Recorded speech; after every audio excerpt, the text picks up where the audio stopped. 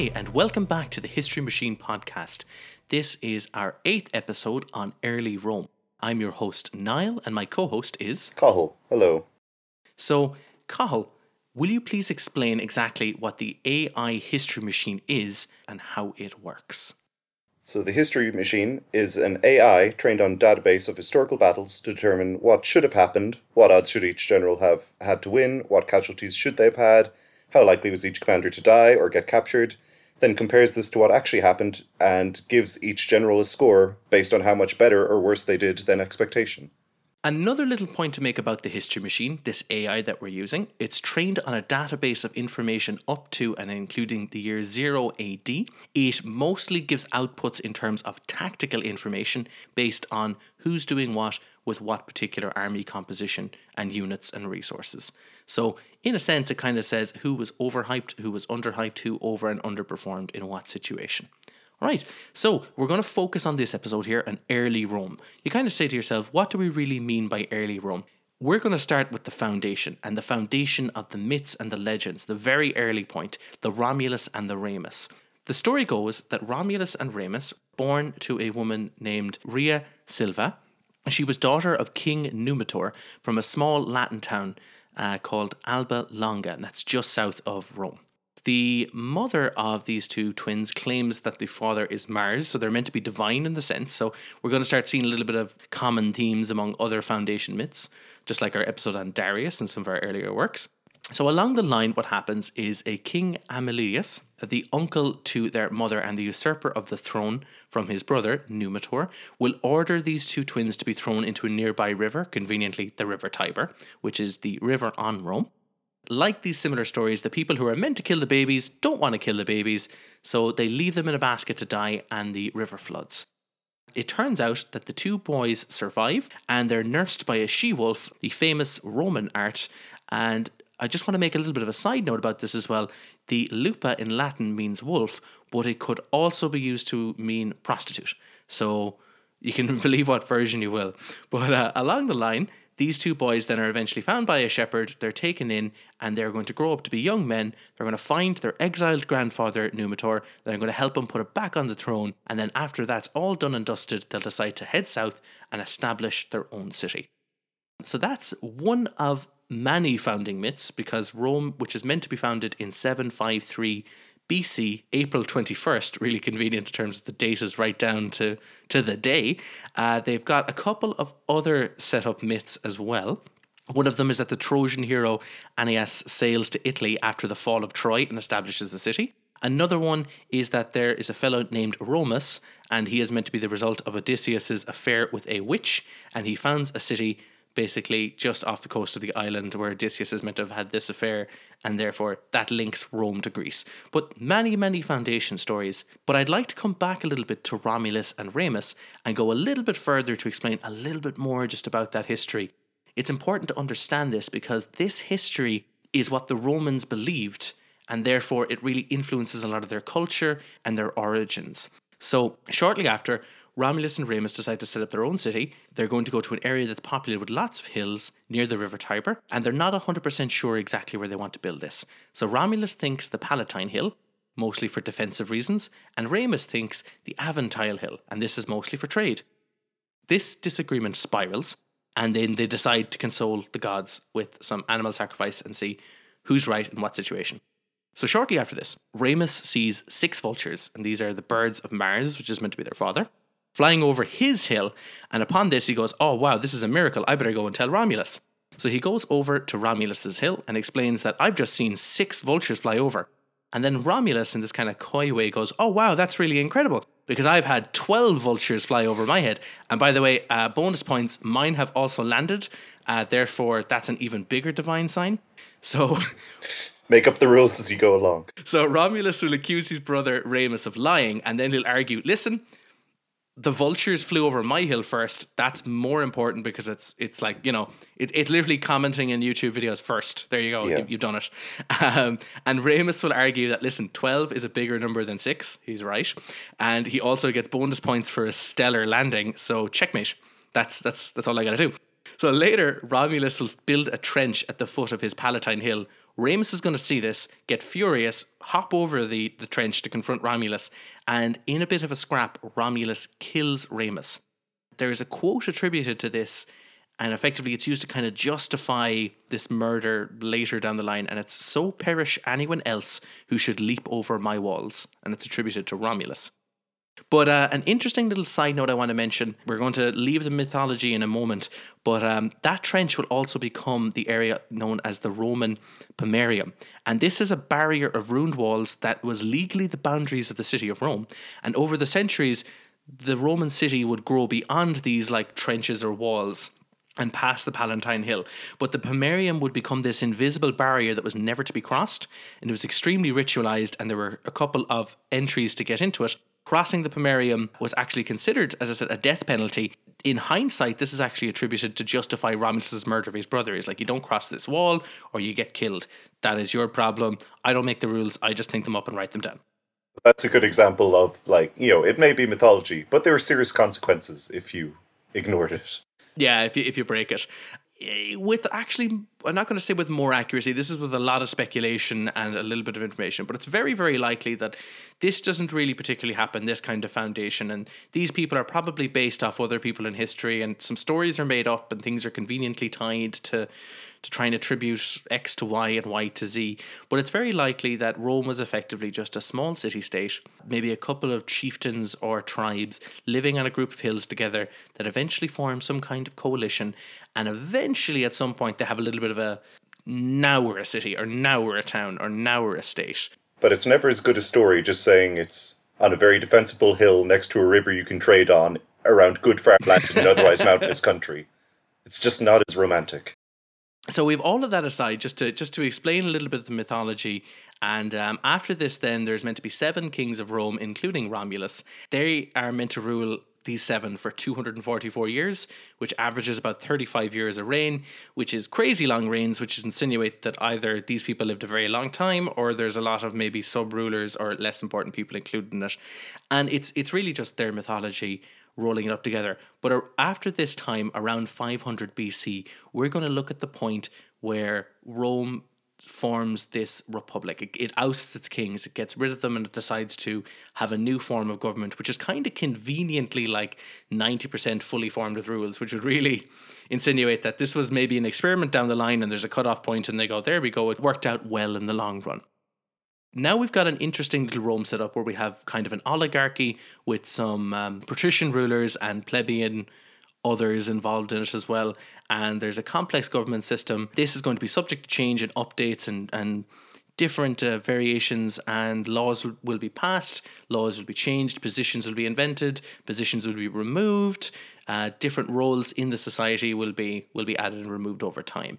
And it's very much along this now we're going to see that this small city-state that was probably used to just cattle raids and defending itself from small invaders, where it really decides to kick off is when they are sieged and when they are sacked by a Gallic Celtic, up for debate really, because they may have been related, according to Julius Caesar, to the Gauls he invades down the line, but it's the Battle of Allia, where the Gauls defeat the Romans and they will sack the city.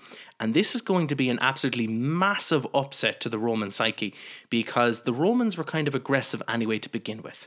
But this sack will make them really think, we do not want this thing to ever happen again.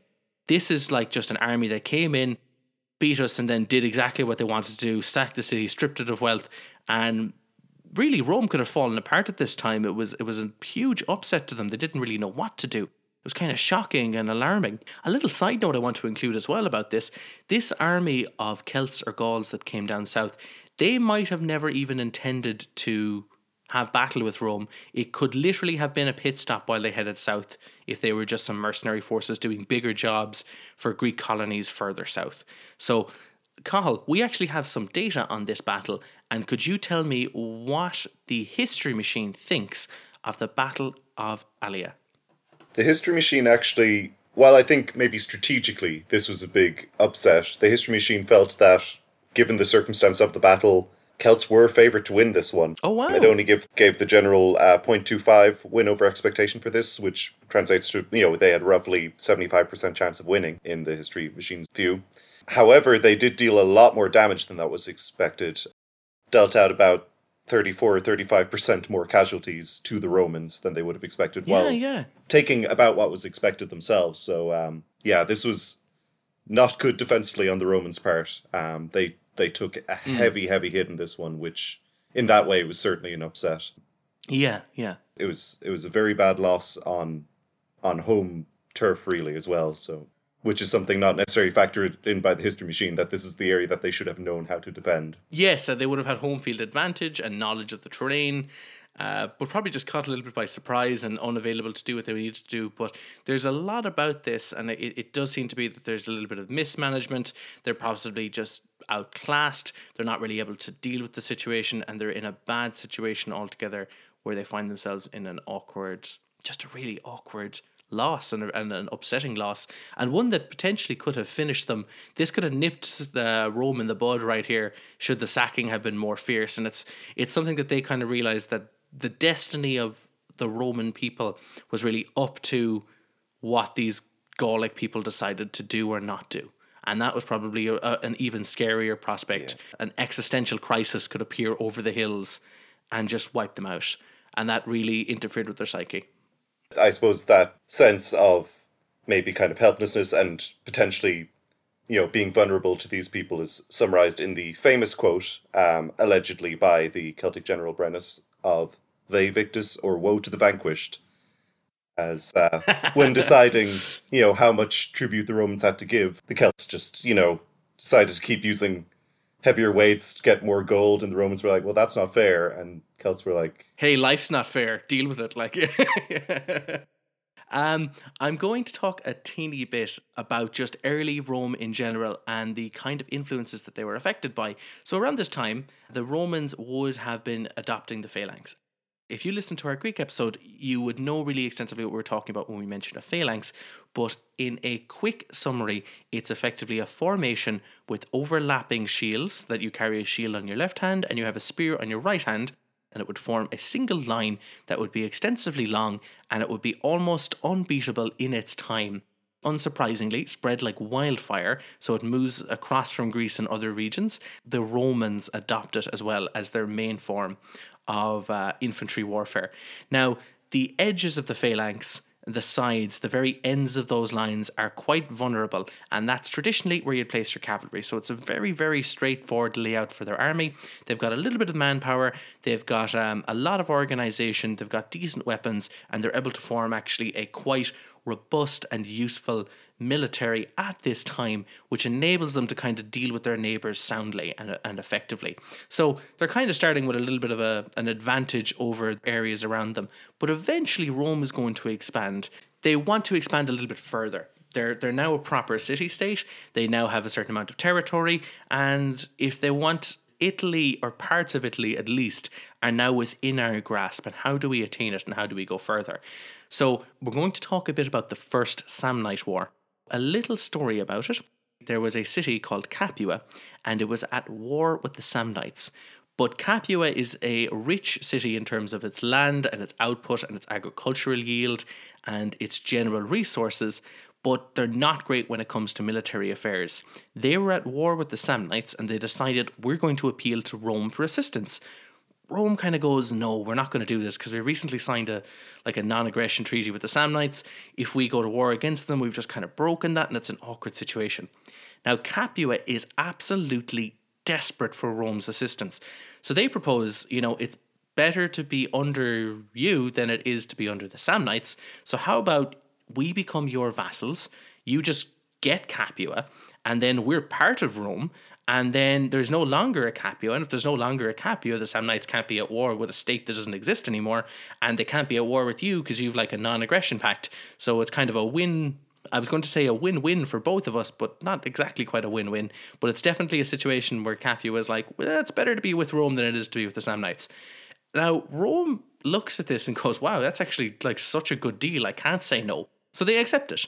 Now, the Samnites get really annoyed because they're like, this little vassal relationship that you've set up is a convenient way that we're about to take over this region and territory, and you just kind of sign it away to this group. And they're like, hey, technically don't invade there because that's Rome and Rome is cool. So it really annoys the Samnites, and now we're going to get the kickoff for the first Samnite War. A person to mention here, just a particular commander who makes a name for himself, who actually gets his surname from a situation where he's called out by a barbarian warrior and takes him on in kind of a single combat named after a raven, Corvus. We're looking at Marcus Valerius Corvus. So, Carl, is there anything that particularly makes him special? I suppose one thing to point out here, but I think is a point we need to make about this period in Rome's history, is that all of his stats you first of all have to take with a bit of a grain of salt because we only have 2 battles in the database for him. Now, this kind of undermines the stats that we have, but that in itself is worth bringing up. We have very few real standout generals here, and I think that's just interesting in itself because I suppose a lot of this podcast we're focusing in on big historical names. It's very much kind of great man theory of history. Yeah, like our Alexander the Great. Yeah. Whereas this kind of goes against that, and it's just showing Rome in this period had lots of just successful, competent generals who had the resources. Mm-hmm. And Rome just took calculated risks with them, slowly expanded over time. And in the case that they did have an upset after a while, then they were able to just throw in more men after it. Mm. However, Corvus is one that has at least 2 battles rather than just 1 on the database. And he did do a good job, according to the History Machine with this. His wins over expectation is 0.6, which puts him very high. Mm. Again, only 2 battles, it's hard to say, but that's that's certainly a promising start for anyone to get that kind of result out of their opening 2 battles. And his casualties sustained, bit high. It's almost 10% higher than you'd expect, but the casualties dealt out by him is about 45% higher. Yeah, so he's losing a little bit more men than you think a general should lose around this era, but he's dealing out a lot more casualties than a general would be expected to of this era as well. Okay, that's pretty impressive. So I think as your earlier point, Cathal, and we can almost go back to it just a tiny bit, but it really does show that this republican system, this idea of we don't have a king, we have a bunch of people scrambling to be in charge from a couple of fairly well-to-do families, that the cream seems to rise to the top, that we get some pretty good people in charge of powerful positions. And now, the cream and the scum rise to the top. So It's a case of sometimes you get the bad with the good, but I think the bad are weeded out. Yeah. The Roman Republic, it's something that can be romanticized and idealized a bit too much, because in reality it was still kind of, in a way, it was really more an oligarchy than a true republic in a lot of ways. You did have a few powerful families controlling most things, but it still created more competition than what you had in the typical monarchy. And I think that really did create a lot more consistency and kind of better performers. You had more people getting into high positions because they had earned it in some way or another. Even if it was ruthlessness, they at least had the intelligence to, to be shrewd. They weren't just some guy's son. If you wanted, you could actually look at Rome at this time as almost like a startup company in a small marketplace, trying to get its share of where can I go next, and what are my competitors, and how do I get involved in this? What are my strengths and weaknesses and opportunities? And as you said, Cathal, really, they're surrounded by similar competitors. This is like the small pond where we're going to figure out who's going to be the big fish and who's going to be like the frog that eats the rest of the tadpoles, who's going to be the one who, gets to come out of here and actually become a particularly formidable force, because it's just as likely that other areas gotten the upper hand, might have done something very similar to the Romans, but it is the Roman character here and the certain amount of the location that they're positioned and their general attitude, and maybe a bit of that aftermath of the psychology of the sack of Rome by the Celts, of what do we do next, and we better start expanding further and make sure that we're, that we don't have an enemy at our borders, and that we can go further, and there's a bit of a buffer zone. A lot of retaliate first. I think that's the key thing that changed with them from that Celtic sack, was that they wanted to make damn sure that they would not be hit unawares again. Yeah, definitely. So at this point, the first Samnite War is over. Rome is victorious. Yay, yay. And we've got 10 years of relative peace. And I say relative peace because Rome is still expanding throughout Italy and conquering smaller and smaller territories. But they're like, yeah, that's peace. It's not full scale war. It's just regular peace. Don't worry about it. So they're slowly expanding outward and gaining more and more resources. But after 10 years from the first Samnite War, we're going to have the trigger for the second Samnite War. So Rome looks around Italy and kind of says, you know what, like this place it's a nice peninsula. And I reckon I'd probably have a mixture of manpower and resources and political connections and, allies. And yeah, I could probably conquer this thing. But you know who's the real big threat here? If I can get over this hill, and the Samnites had a lot of hills, but if I can get over this hill, I probably could take most of Italy. So let's try the Samnites again. So Rome adopts a policy of let's just poke the Samnites with a stick. We're going to do bits and bobs. We're going to put colonies around them into territory that's belonged to the Samnites. And then the idea is if they don't react, we've got a colony there. If they do, we can declare war. So we can kind of just really, standing outside of a nightclub looking to pick a fight kind of a thing. Yeah. It's like we're gonna do something and see what happens. So they're really, really trying to provoke this war. So when it does kick off, Rome has a lot of small skirmishes and a lot of little wins. Then the mid game of the Samnite War, they get a lot of big losses, and suddenly this provocation is like, we probably shouldn't have done that. So the biggest, or possibly one of the biggest upsets, has to be the Battle of Caudine Forks. The Romans have an army. They get horrendously outmaneuvered in terms of what can we do? Like, these guys are surrounding us. They're moving their army left and right and everything. We're in a bad situation. We get bottled up and we're completely surrounded. And they surrender because it's a real super embarrassment. And it's explained later just by a combination of poor leadership and the idea that they're, the phalanx is a slow movable unit. They can't really move around with it. And the Samnite leader at the time finds himself in this really unique position. He's like, I've got a Roman army completely surrounded and I can do whatever I want with it. So the leader, who's called Gaius Pontus, kind of goes, what can I do? And I think actually I'll consult my dad. So he asks his father, what should he do in this situation? His father sends him 2 letters, and one of them says, with this surrendered Roman army, you let them all go. And the second message said something like, actually, no, kill them all. And then he was thinking, is my dad okay? Has he gone senile? And he calls for his father for a conversation just to see, is he mentally sound? And what advice actually should he go for? And his father explains, those are the 2 options you really have. You can either choose to let them all go and have this great favor with Rome and say, listen, if we find ourselves in this situation somewhere down the line, we can always point to this battle and say, hey, listen, we let you all go. Everyone got to go home. There was no ransom. It was all perfect. Or you absolutely kill everybody. So Gaius' father explains, these are your 2 options. Don't do anything else. But Gaius Pontus decides, I'm going to do something else. So he decides, I'll try and do the best of both worlds. So he lets the Romans go, but only under the condition that they pass under the yoke, which means that there's going to be an arch of weapons and the Roman soldiers are going to have to kind of dip their heads and walk underneath it. And it's kind of like a walk of shame. And to us, we kind of go, that's not the worst thing. You still get to go home. But it's a real pride, ego-crushing situation for people in the ancient world. Retrospectively, though, he definitely should have been more ruthless given what Rome would go on to do.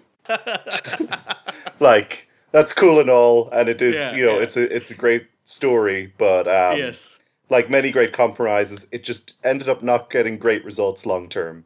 Yeah, definitely. Fair enough. Well, we know what you would have done, Carl. I think the Battle of Caudine Forks, though, it is one of the weirdest looking battles in the History Machine, going through the stats, because it had this as a 50-50 battle. What the History Machine expected would be, on average, both sides should lose about 11% of their men. Okay. And instead it was just this big outmaneuvering thing, and no one died, no one got hurt, everyone was fine. So the History Machine is just kind of, come on, someone do something, seems to be kind of the attitude here.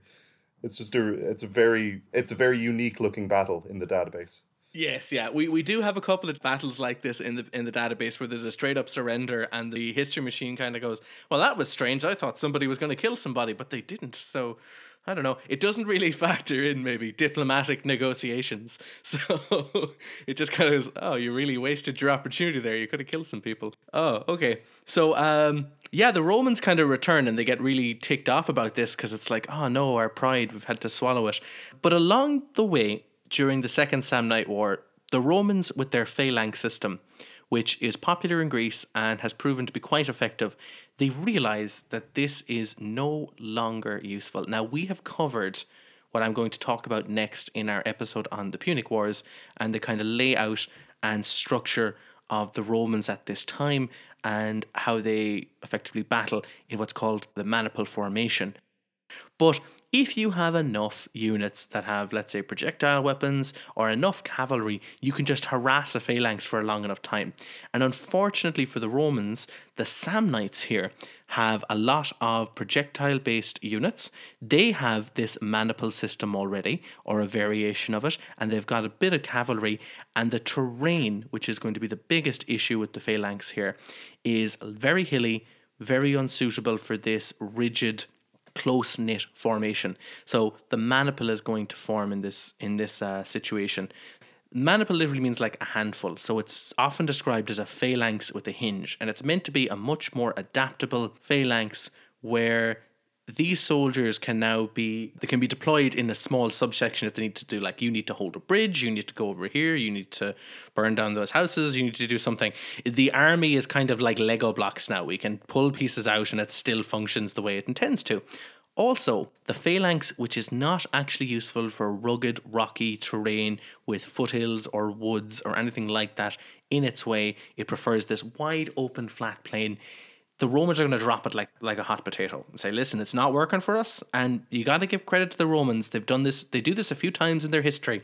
If something is not working, they drop it and they move on. And they're going to drop the phalanx system and they're going to fully adopt this maniple system. And they're going to now have 3 lines instead of 1. So they adopt this huge, absolute, overturn of what kind of units they're going to use, how the army is structured, what's it involved with, how it's going to particularly function. So they drop the phalanx system because it's not working, but they decide to immediately adapt this new one, and they're going to keep it for quite some time, and it's going to suit them for the rest of their campaigns throughout Italy and as far up as the Punic Wars as well. It's going to be particularly useful, but it's just, you got to give some credit to the Romans. When something is not working, they're not nostalgic about it. They will drop it and they will move on. Can't say the same about some of the political stuff they do. Like, they keep a lot of rituals and a lot of ideas along the way. But when it comes to military affairs, if it didn't work, they just remove it and they replace it with something else. And that applies to generals too. Yes. Which is, again, kind of another benefit of, like, you're not necessarily worried about, insulting the royal family or something. It's just like, you have a lot of people gunning for certain positions. Mm-hmm. They're ready to take the spot. It's not a total meritocracy, but it is closer to one than many of their contemporaries. Mm-hmm. Another important side note I'll just mention, because it was done at this time, the Romans built the Appian Way, which is a major road, and it's a great logistical achievement because it effectively allows them to keep an army going and resupply them over a longer distance more effectively and efficiently. There's a saying effectively that amateurs think of tactics for battle and the real professionals think of the logistics. So if we want to conquer the Mediterranean, if we want to conquer even just the Italian peninsula, we got to really figure out how do we feed, clothe and equip men who are going to be traveling across the country. And the Appian Way, we just got to mention it. It's a major road, great achievement. So we'll take a small look here just to tie up the end of the Second Samnite War with the Battle of Bovianum.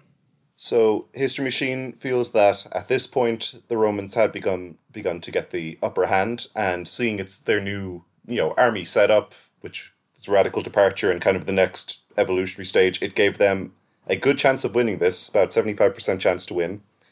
What it didn't expect was just how comprehensively, because while their own casualties were pretty much to expectation, they dealt out just a little bit under 60% more casualties than expected to the Samnites. So this was a crushing defeat for them, and this pretty much ended the war. And this is why I was saying maybe they shouldn't have picked that weird, walk of shame option when they were given their options to Yeah. win People before. remember that.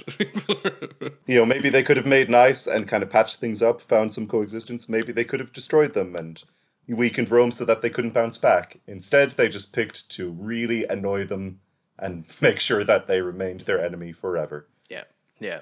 We now have the wrap up effectively of the Second Samnite War.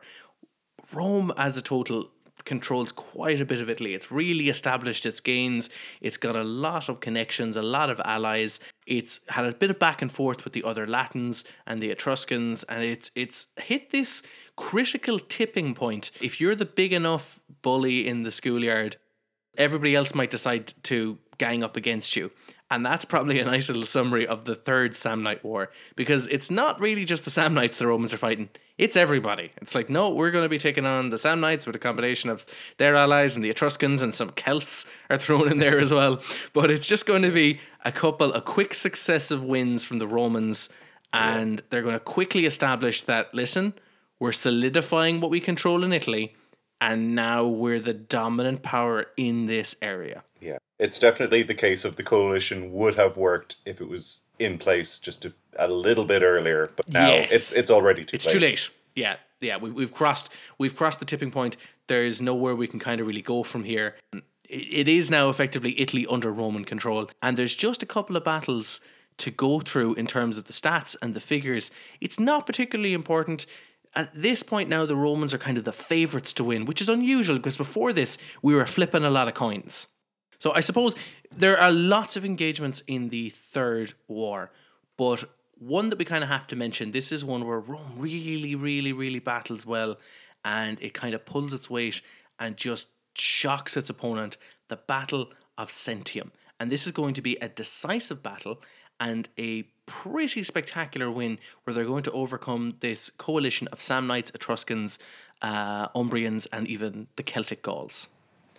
Yeah, so this one again, it's kind of been accused later on of being massively exaggerated, but it does seem like there were huge numbers on each side. Romans claim a strength of 40,000 and probably something similar for the coalition against them. History Machine had it about 50-50 anyway. But this was crazy casualty. I think this is fair enough. And we have a lot of battles in our database for this period of time. Even though we don't have many specific generals, there are a lot of battles because Rome was just slowly but steadily expanding outwards. Yes. The Romans never dealt out casualties like this. 72% more casualties dealt out than expected. Wow! This wasn't the battle that ended the war. However, it is what broke the coalition. After this happened, the Gauls were just like, we're going home. Don't care. We're, yeah, not our problem taking the anymore. horse back to France. We're going back. We're out of it. We're out of here now. It's estimated that the coalition had about 25,000 people killed and another 8,000 captured, which is probably about 3-4 times more than what the Romans took. So, this was not a loss that they were going to bounce back from. Definitely, yeah. The Third Samnite War is effectively over. Rome finds itself in control of most of Italy, but they can control all of Italy if they want. But who are left, really? And the people who are left are a couple of kind of Greek colonies. Now, we never really touched on these people before, but it turns out that some Greeks did colonize parts of Italy, particularly southern Italy. And they would have had a huge amount of cultural influence with the rest of the Latins. They would have a certain amount of connection with the old homeland Greece, but generally the Greeks, like the Athenians, the Spartans, the Macedonians, though we wouldn't really classify the Macedonians as Greek, they're almost their own thing, but they wouldn't really have had too much autonomy or control over what I'm going to call these Italian Greeks, because they're a little bit far away. And the last time that the homeland Greeks decided to participate in Italy was the Athenian invasion of Sicily, which went absolutely so terrible it possibly cost the Athenians the Peloponnesian War. You can hear a little bit more about that on the previous episode, but yeah, they kind of wanted to stay away from that area, really. There was a little bit of rule of thumb of like, let's not get totally involved with this anymore. But you know what? The Greeks do their own thing. If they're not fighting with themselves, they're invading Persia.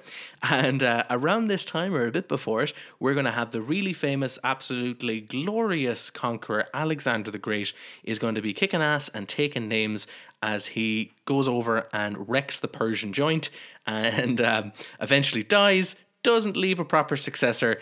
And the area around there is going to form three superpowers. We're going to have the Seleucids, we're going to have the Ptolemaic Egypt, and we're going to have the remnants of the Macedonians left over.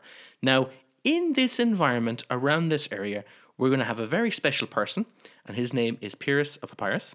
His story is he was exiled when he was young along with his father. He forms an alliance with the Ptolemaic Egypt. He gets himself back in control of his kingdom. And he looks around and kind of says, I'm a small fish. I'm a small fish in quite a big pond.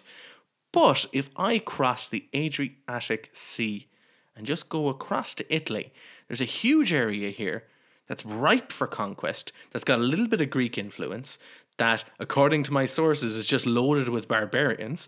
And we could have pretty much, guys, a soft win and expand and form our own little empire right here and there. So Pyrrhus of Epirus decides, I'm going to get my troops. We're going to load up. We're going to take a couple of war elephants, so they're back in battles and back in databases here. And we're going to head over to Italy, and we're going to start making names for ourselves, and we're going to start conquering territories, and we're going to make a brand new, new Alexander the Great. Alexander goes west. This is what we're going to do. Now, Pyrrhus is actually like a second cousin of Alexander. They're like a generation or two removed, but it's a situation of he has a direct blood tie to him. So we're going to get an Alexander-esque person, get a Greek army of very heavy in terms of the phalanxes, and it's going to bring over a couple of elephants as well, and we're going to go over and we're going to see what we can do in Italy. So, Cathal, let's talk a bit about Pyrrhus, because we're going to mention a few of his battles, and he's going to have like phrases named after him. He's going to be like really influential just in terms of historical events, but he is almost like the first super challenge that early Rome is going to have. So Pyrrhus, he's an interesting one, and I'm sure many listeners might recognize the name or think that sounds familiar, and that is, of course, because his name is how we came up with the term a Pyrrhic victory, which means you won, but you took so much damage yourself in winning that really strategically it's a loss. And this is, I think he's a perfect example, and it's something that's come up a few times before with some of the things that the History Machine does and does not account for, because the History Machine feels that his casualties sustained over expectation is almost exactly what you would expect. Okay. That's not to say he didn't get a lot of casualties. What it is saying basically is that he was a solid tactician but not a good strategist. He took battles probably that he shouldn't have. The invasion may have not been a good idea. He did, his wins over expectation is very good. It's 30, it's 0.33, so yes, very solid considering that he had 5 battles and won 3, drew 1. So that's very good wins over expectation given those circumstances. Casualties dealt over expectation 18% higher than expected, which is solid. But and casualties, like on paper, he looks very solid. But then you look at the numbers behind it and you realize like this is the limitation of measuring versus expectation. Because what the History Machine expected was a pretty bloody battle on both sides. Okay. Pyrrhus is quite interesting because he's going to go and try and deal with the Romans, and he thinks at this point that they're kind of an uncoordinated, barbaric group of people who aren't really affected by Greek culture, who don't have proper logistics, who, don't really have great battle tactics and strategy and not great planning. So he's like, this is going to be a soft lunch. So we'll look at his very first battle with the Italians. He's going to have great phalanx, and importantly, he's going to have elephants here, which the Romans are going to have to deal with. And this is the first time they've ever had to deal with elephants, which actually will spook their horses and will cause huge problems. But they're going to have to try and find a way to work around it. But Cathal, let's talk about the very first battle here. Let's look at the Battle of Heraclea. So the Battle of Heraclea, I think, is a perfect example of what I was just talking about with Pyrrhus, because this one, it had him as the underdog. I didn't think he was going to win this. He gets 0.75 wins over expectation for this battle. He took even slightly fewer casualties than expected, maybe Hmm. about 4% less. He dealt out 11% more casualties than expected. On paper, everything looking very good. But then you look into the numbers, and as I said, it expected Rome to win this. So the casualties it expected on both sides weren't the same. Hmm. In the end, really, Pierce, he did take roughly the same number of casualties as the Romans, but the Romans could afford it. At this stage, they are big enough that they can throw more men at the problem if they do have a loss. Pierce is here with his army. He's not going to get big reinforcements or anything. Yes. And he lost maybe anywhere between maybe a tenth and a third of the army in this battle. Oh, whoa. And those just aren't losses that he can afford to be taking if he's going to try and Yes, capture yes. Italy. Yeah. Now, I want to mention just as a bit of a side note about the Romans at this time. Italy has quite a huge access to manpower, and because of the political dealings with the Romans and its allies and its connections, they're able to levy troops from their allies and be able to get young fighting men, well equipped and fairly uniform, and bring them into the legions and have them as backup. So Rome now has enough manpower that it can afford a mistake, can afford a loss here, can afford a loss there, because it can literally recruit more and more manpower. Now, this number might be shockingly high, but the Romans at this time may have been able to pull together as much as 500,000 men over a couple of years in terms of manpower and resources. This is from, probably going as far as teenagers and old men.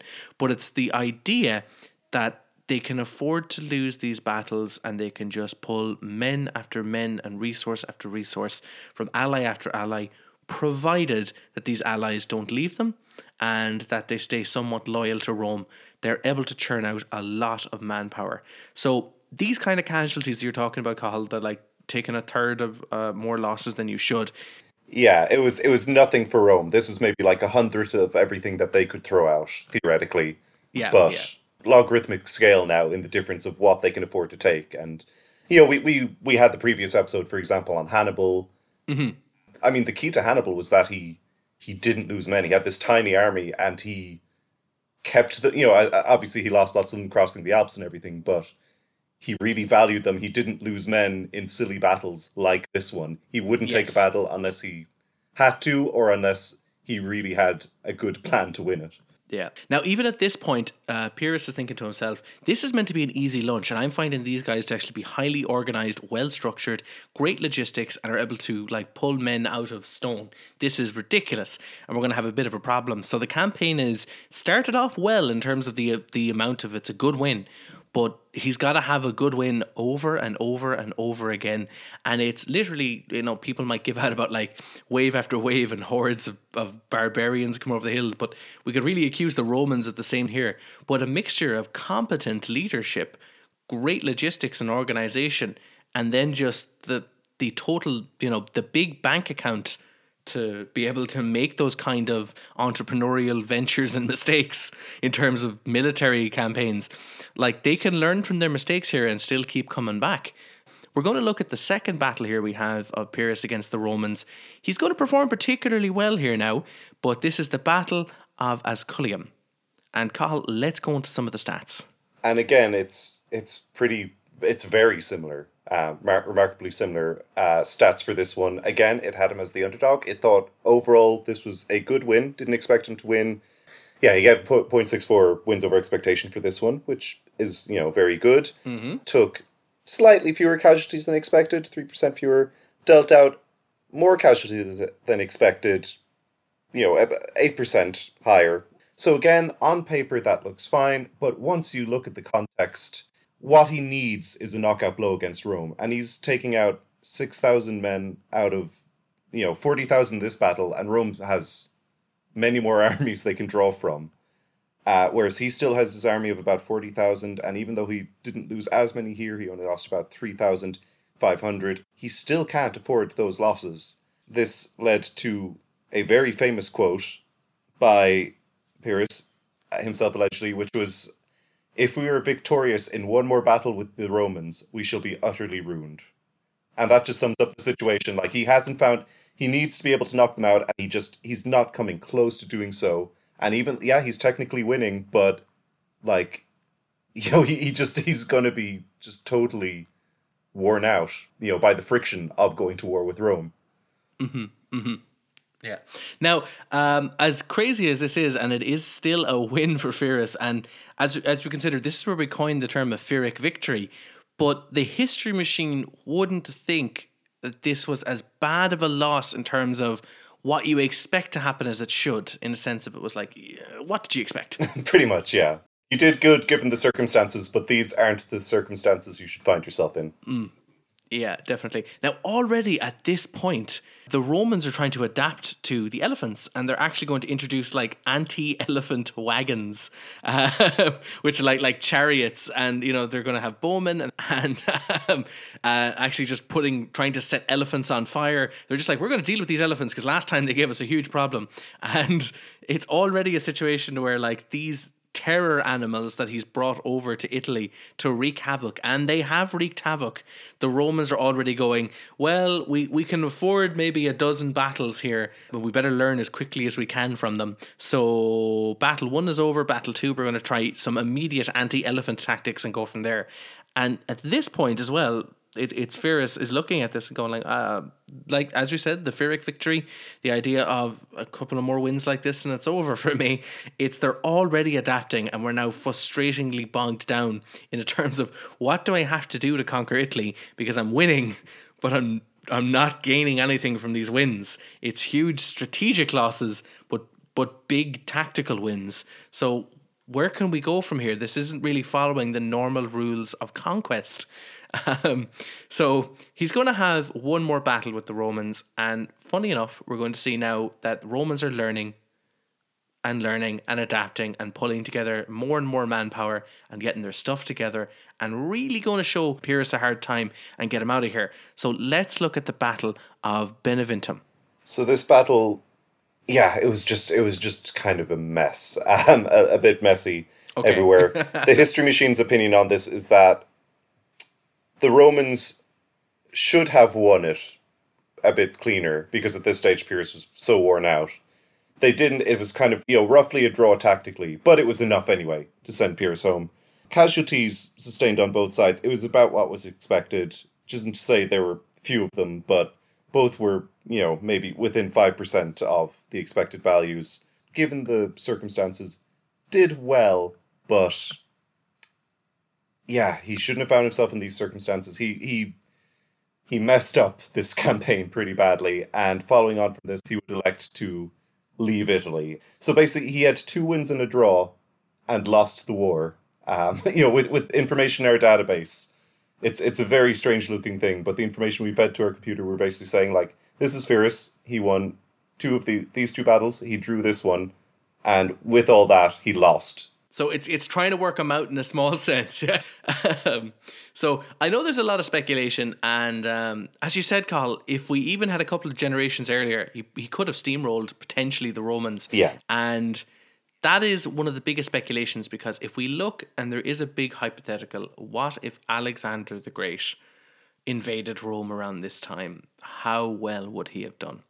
And if we look at the pure tactical information and the data we have on them, Alexander is one of our highest ranking. There is nobody here in this Roman Republic of this era who is anywhere near the caliber of an Alexander the Great. But what they have going for them is the sheer will to win and the manpower to back it up and the organization and logistics to do it. So it's really a question of, at what point does Alexander hit the Romans at? If he hits them around now, this almost Alexander Light, this relative of his who comes along later and has the advantage of an Alexander level army with elephants tacked onto it, has trouble. He wins, but he has trouble like trying to, effectively get the Romans to surrender, and they refuse to negotiate with him. And he can win, but he has no proper actual gains. And it's just an expensive, messy conquest that eventually has to just be abandoned for those reasons. But I think, and maybe we're kind of speculating a bit here now because we're looking at it from a purely kind of strategic or overall high level look at it, that if Alexander came over around this time, would he have suffered very similar from the same idea, the same levels of maybe attrition or not being able to afford any casualties? Could he have given the Romans a run for their money? Would he have been enough to overtake them? Could he have maybe, had the foresight to tear apart their Latin allies and maybe tear apart Rome internally as well as externally? It's all really speculation, but if we do look at just our solid stats of would Alexander win in a battle at this time, the answer is a straight up yes. But the question is, could he win 10 battles in a row and then decide, well, the Romans still haven't given up and I'm running out of money and resources and men? It's what's the point? Do you decide, do you want to go home? You can still win all of these battles, but you may or may not win the war. So we're going to kind of wrap up a little bit here because the next step in the Roman history is the Punic Wars, which we've covered. And later down the line, there's going to be much bigger names like Caesar and so on. But it really wanted to put a little bit of focus and information on the early Romans. So for the end of this episode, normally we do a nice little top 5 on who we reckon the best commanders are here based on the information that the History Machine churns out. But we're at an unusual position where we literally have so many names for so many people who have so few battles. We've got this nice standard Roman consistent leadership, and there's only actually one standout person at the moment, one person who would reach our category and our standard of commanding enough troops over enough battles by himself for enough amount of time to actually meet the category for how we would rate these people. And unfortunately, it's just kind of a mixture of small commanders from a republic system where everyone is trying to play king of the castle to be in charge. We don't get enough data on enough people, but what we can say is they're all consistently good in what they deliver. And it's almost a reflection of the Roman system at this time and later, where they have excellent level of officers and people are well capable and able to do what they do. But our number 1 for this episode, surprisingly, the person who something is named after, which kind of means you might as well have lost victory, but coming in at number 1 is Pyrrhus of Epirus. 5 battles, 3 wins, 1 draw, 1 loss. Wins over expectation is 0.33, which is good. The other stats, pretty close to average, reasonably good. I think the real point of this episode is that we now have a rebuttal if anyone accuses us of leaning too far into the great man theory of history.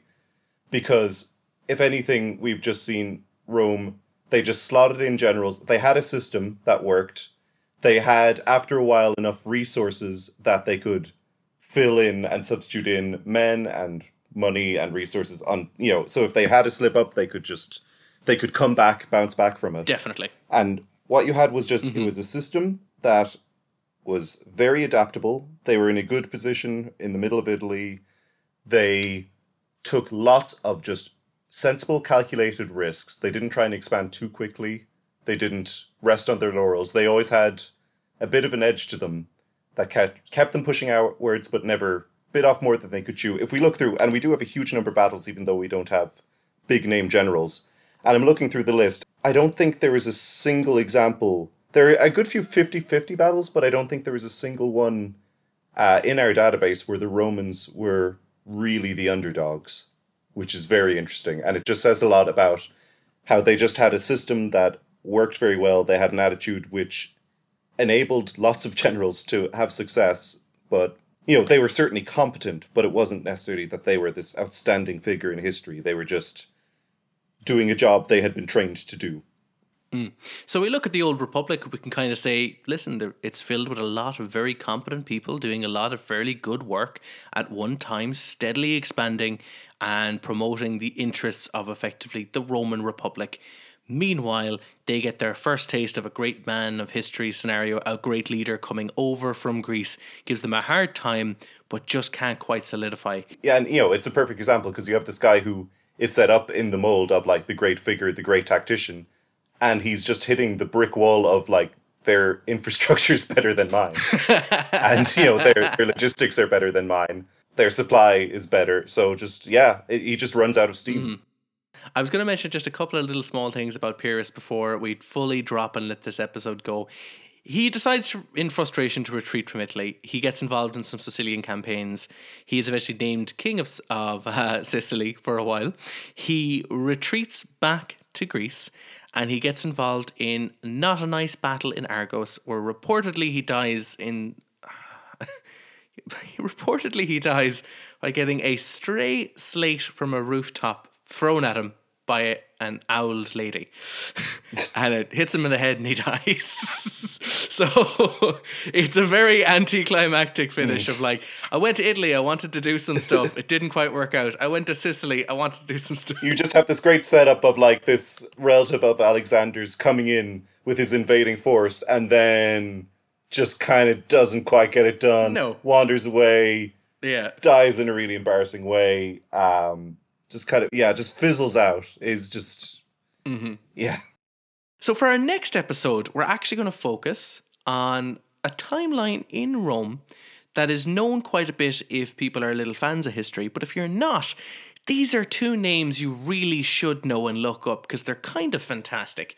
So after this, we have the Punic Wars, which we've covered. But after the Punic Wars, we're going to be introduced to two fellows who are almost this combination of the infrastructure, the manpower, the logistics, the ability, the everything, but are also two just standout phenomenal men. And we're going to look at Marius and Sulla. And we're going to look at these two people in depth because we've got a lot of information on them. We've got a lot of information of their time, a lot of records. So we're going to look at the people who influenced Julius Caesar, the people who gave them the blueprint for how to do it, how to effectively become a dictator for life.